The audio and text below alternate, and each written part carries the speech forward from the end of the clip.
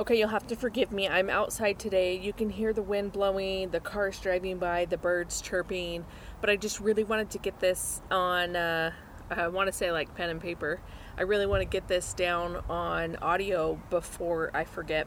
You guys know I've been gamifying my fitness. I started January 26th.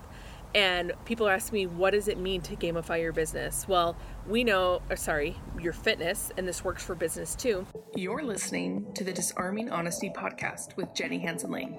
I spent the last decade or so studying emotional intelligence and the connection that it has to the entrepreneurial world. Join us on this journey as we use every day as our teacher, as we pursue our highest vision of ourselves. The show is dedicated to vulnerability and mindset as we explore the necessary paradigm shifts it takes to change our lives and pivot into profiting from our passions. No more playing small with our dreams. Let's go.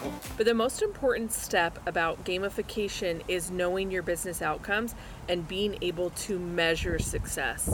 So the only way we're really able to measure success is to have data so we know what point A is, and now we know what point B is. So I went to this place in town where they measure your cellular water level, your lean body mass index, and your fat loss, your fat in your body. And so that was my metrics, right? That's where I started January 26th. And then I weighed in February 26th. And I had lost 8 pounds of body fat and gained 1.5 pounds of muscle. My trainer told me that was actually freakishly unnormal to gain almost 2 pounds of muscle in a month starting out. So that really empowered me. That data was like, okay, what's my next actionable goal that I can set to gamify? And it was like, let's try to do it again. So the next month from February 26th to March 26th, we'll see where that is, and I'll let you guys know. That will be part 2.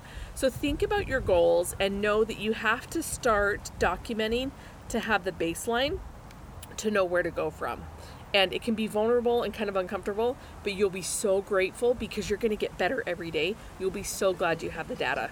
All right, you guys, love you. Peace out.